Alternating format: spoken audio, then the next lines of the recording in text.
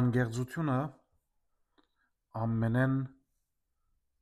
մեծ առաքինություններն մեկն է։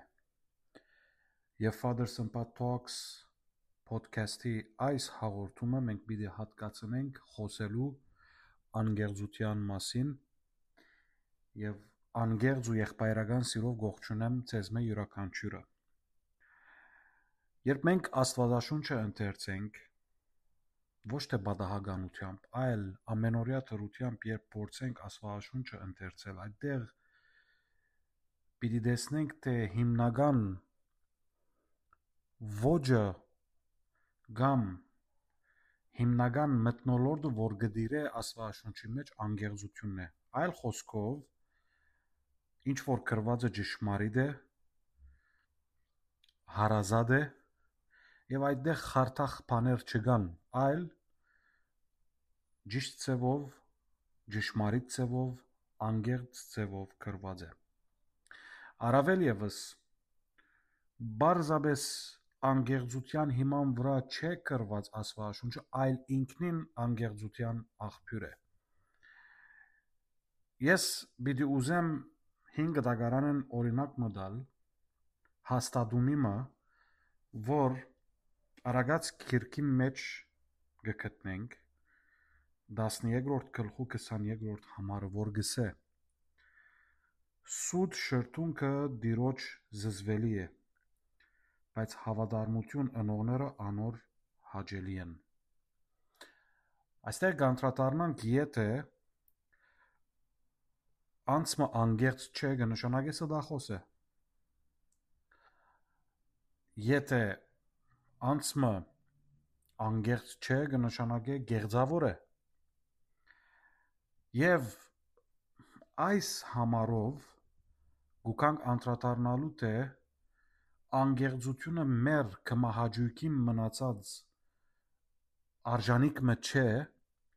այլ Աստուծո գոմե արժևորված եւ Աստուծո գոմե որպես բարգև դրված առաքինությունն է, որ մեզ մե յուրաքանչյուրը պետք է ունենա։ Ուրիշ օրինակը 10 բադվիրաններում մեջ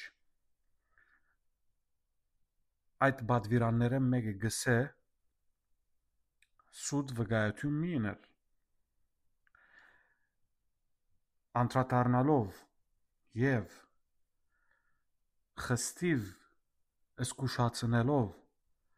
թե սուտ վկայությունը գրնա վնաս հասցնել դիմացինին, դրացին եւ այլն եւ այլն, եւ այդ սուտ վկայությունը գգդրե այն վստահությունը, գբաժնե այն արդարությունը եւ գքանթե մարդկային հարաբերությունները, որոնց հիման վրա մենք կաբրինք։ Այլ խոսքով մեգումը վրա գրնաս 1, 2, 3, 10 անգամ գեղձ խոսքեր կալեցնել, բայց ի վերջո այդ խոսքերն ետք մեկ անգամ եթե մարդը բռնվի իր գեղձավորության մեջ, այլևս դիմացինին վստահությունը գդրած կլա։ Գիտեմ, որ այս նյութը այնքան էլ թյուրին չէ, ոչ թե հասկանալը, այլ ձևով մեր կյանքի մեջ բերելը, որովհետև այսօր մենք չենք կրնար հստակ կերպով առաջին իսկ վարյանեն անդրադառնալ կամ մարդը բնութագրել որպես գեղձավոր կամ անգեղծ։ Այս մեկը փորձառության գարիքը ունի։ Բայց երբ մենք ունենք Աստվածաշունչը, երբ մենք կսենք, թե մենք քրիստոնյաներ ենք, կնշանակի, որ այդ քրիստոնեական արժեքներուն հիման վրա պիտի ապրենք մեր կյանքը։ Այսօր դժբախտաբար շատ աջախ, երբ մեգումը ճշմարտությունը գսենք եւ անգեղծ կգտնվենք, այդ անգեղծությունը այդ մարդուն համար դարօրինակ գրնաթվիլ, այնքան բղդորած է եւ մշուշոտ դարձած է մեր ապրելակերպը, որ մենք այլևս չենք կարողությունը չենք ունենալ զանազանելու գեղձիկը անգեղծութենեն։ Honesty, as explored through the Bible, can be defined as a moral virtue encompassing truthfulness, sincerity, and the absence of deceit. Throughout the various texts of sacred scripture, the Bible repeatedly emphasizes the importance of honesty in one's thoughts, words, and actions. In the book of Proverbs, chapter 12, verse 22, it states, "Lying lips are an abomination to the Lord, but those who act faithfully are his delight." This verse reflects the divine disapproval towards falsehood and deceit. It underscores the notion that honesty is not only a desire from humans, but it is also valued and cherished by God. Additionally, the Ten Commandments include the prohibition of bearing false witness against one's neighbor. This commandment directly addresses the harmful consequences of dishonesty, highlighting that it undermines trust, distorts justice, and damages interpersonal relationships. Գրգին անգամ գվերադառնանք մեր մեծագույն օրինագին, որ մեր Տերը Հիսուս Քրիստոս ինքն է։ Երբ մենք կսենք, թե մենք մեր Տիրոջ կհավատանք, պետք է հավատանք անոր խոսքերուն։ Մեր Տերը Հիսուս Քրիստոսը ասավ. «Ես եմ ճամփան, ճշմարտությունը եւ կյանքը», հիմքը տնելով այն ճշմարտության վրա, որ մենք պիտի ունենանք մեր հոգեվոր կյանքի ընթացքին։ Մեր Տերը Հիսուս Քրիստոս իր ողջ առաքելության ընթացքին գեղձավոր օրենքի ուսուցիչներուն ու փարիսեցիներուն թեմ պայքարեցավ եւ քաչալերեց իր հետևորդները, իր ժողովուրդը, որ անգեղծ եւ ճշմարիտ լան իրենց հարաբերություններուն մեջ։ Այսօր բահմը երբ մտածենք գսկսենք անդրադառնալ թե այն անձը, որ մեր վրա փամը գրնա քալեցնել, այն անձը, որ գործե մեր վրա խնդալ սեբելով թե մենք միամիտ ենք օրինակի համար, կամ ըսկալով կամ մտածելով թե ինքը մեծ իրակորձում ըրավ գեղձավոր գտնվելով կամ ձևով չագերդյալ ջերմակ սուդմը անցնելով մեր վրան, ինքը այդ մեկը հերոսություն կրնա դարձել այսօր։ Մենք այնպիսի վտանգավոր աշխարհի մեջ գաբրինք այսօր, որ իսկապես շատ դժվար է զանազանել գեղձիկը անգեղձությանն։ Եվ օրինակները մեզ մե յուրաքանչյուրը իր անձնական կյանք են գրնապերել, ընկերային կյանք են գրնապերել, բայց դակավին մենք ներողամիտ աչքով պիտի մոդենանք բոլորին եւ այդ ներողամտությամբ է, որ պիտի փորձենք սրբակրել մարդիկ։ Ես համաձայն չեմ, երբ մեկը սուտ վկայություն դա կամ գեղձավորությունն է, այդ մեկը պետք է վերջը ըլլա մեր ունեցած հարաբերության այդ մարդուն հետ։ Մենք գոչված ենք սրբակրելու այդ մեկը։ Քաջությունը ունենանք դեմ հանդիման նստելու եւ խոսելու այդ նյութի մասին, ասելու համար, որ ինչու այդպես եղավ։ Այո, մեր իրավունքն է երբեմն նեղվենք, չղայնանանք, զայրանանք, որ այդպես եղավ, որովհետեւ իսկապես գամ մարդիկ կգարձեն, թե այդ մեկը գադարելով իրենք մեծ իրակորձումը դարած կլան, որ ես այսինչ անձին վրա այսինչ խոսքը քալեցուցի։ Եվ դժբախտաբար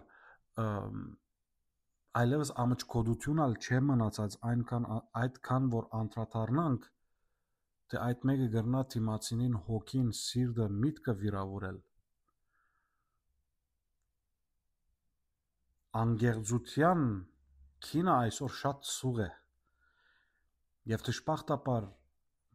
թիվ մգա մարդկության թիվ մգա, որ ճշմարտությունը կամ անգեղծությունը այլևս չի գրնար ընդունել, որովհետև իր խապուսիկ աշխարհի մեջ, իր գեղձ աշխարհի մեջ ինքը հանգիստ է։ Եվ այս մեկը գրնանք զանազան ծևերով եւ գերբերով բացատրել։ Ինչպես քիչ առաջ ասի, մեր անձնական կյանք են, ընկերային կյանք են, եւ ընդհանրապես մարդկության վարվելագերբը կամ ապրելագերբը տեսնելով գրնանք այդ անդրադառնալ այդ մեկը։ նոր եւ գեղձ ճշմարտություններ մեջտեղ բերելով մենք կգարձենք թե այդ ամբողջությունը անգեղծության վրա հիմնված է։ Մինչ այդ իսկական անգեղծությունը հիմնված է այն անձին վրա, որ իր արյունը տապեց մեզի համար։ Երբ անգեղծ եղավ, երբ անգեղծ գտնվեցավ եւ ասավ, որ ես եմ ճամփան, ճշմարտությունը եւ կյանքը, ինձի հետևեցեք, եւ այդ մեկը փաստեց, երբ ինքը չարչարվեցավ, խաչ բարձրացավ եւ հարություն արավ,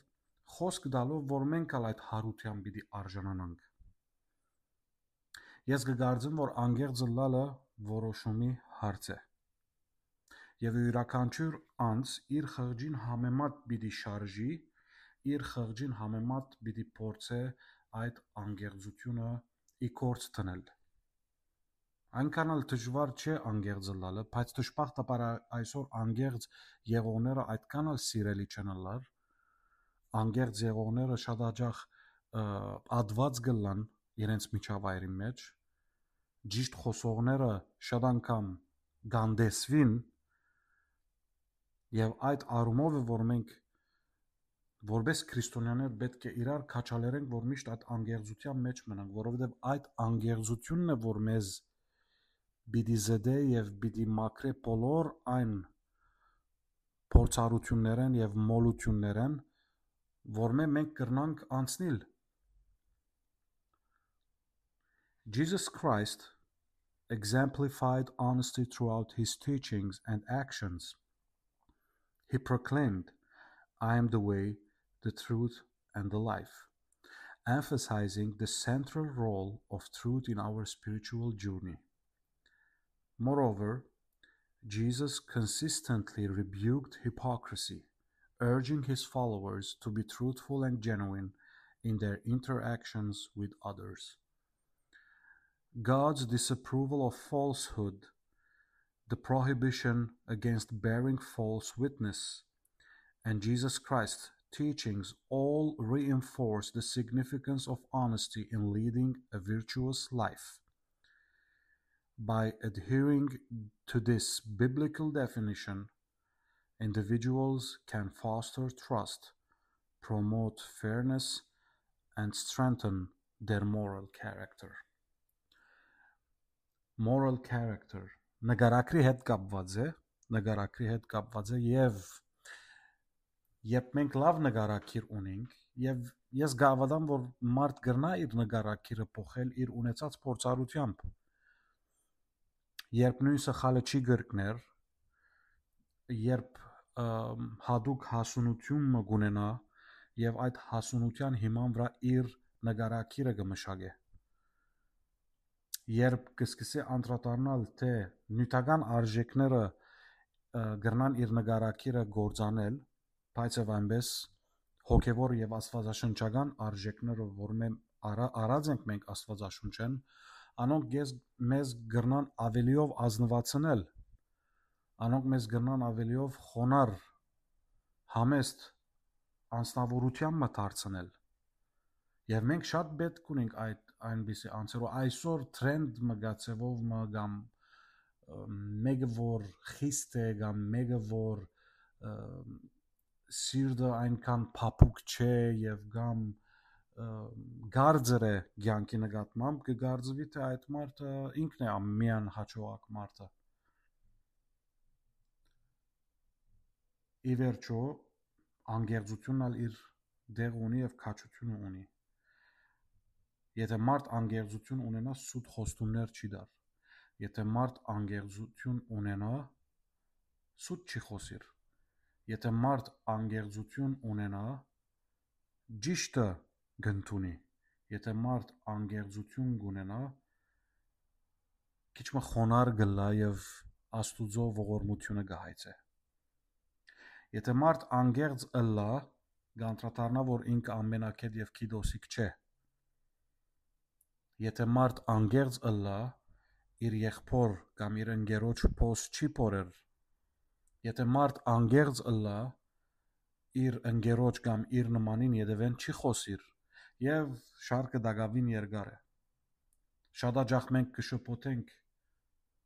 ուրիշի մասին խոսիլը եւ ճշմարտությունը ասելուն միջև։ Բայց եւ այնպես մենք պետք է գեզրոնանանք մեկ պատկամի վրա եւ այդ անգերձությունն է։ Այն անձը, որ սուտ վկայություն կատարած է, այն անձը, որ գեղձավորությամբ մոտեցած է մարդկանց, Աստված անպայման իր դիմացը այնպիսի երևույթ կամ այնպիսի գացություն պիտի ստեղծի, որ պիտի անդրադառնա իր սխալի մասին եւ մենք ի վերջո պիտի աղոթենք, որ այդ անձը այդ գեղձիկեն դուրս գա եւ անգեղծությամբ ապրի իր կյանքը։ Նույն ասկացումներով, այս մտածումներով ես այսօրվա հաղորդումը կավարտեմ աղոթելով, որ բոլորս ունենանք այդ անգեղծ սիրտը եւ ուրիշները մեզ մե օրինակ առնելով քոնե աշխարհի այս խարն վտանգավոր այս գացության մեջ անգեղծությունը ինքը խաղաղություն թող սրմանե ողջ աշխարհին մեջ։ Ես ձեզ հաջողություն կգնահատեմ շատ շուտով կրկին անգամ հանդիպելու հույսով ցտեսություն։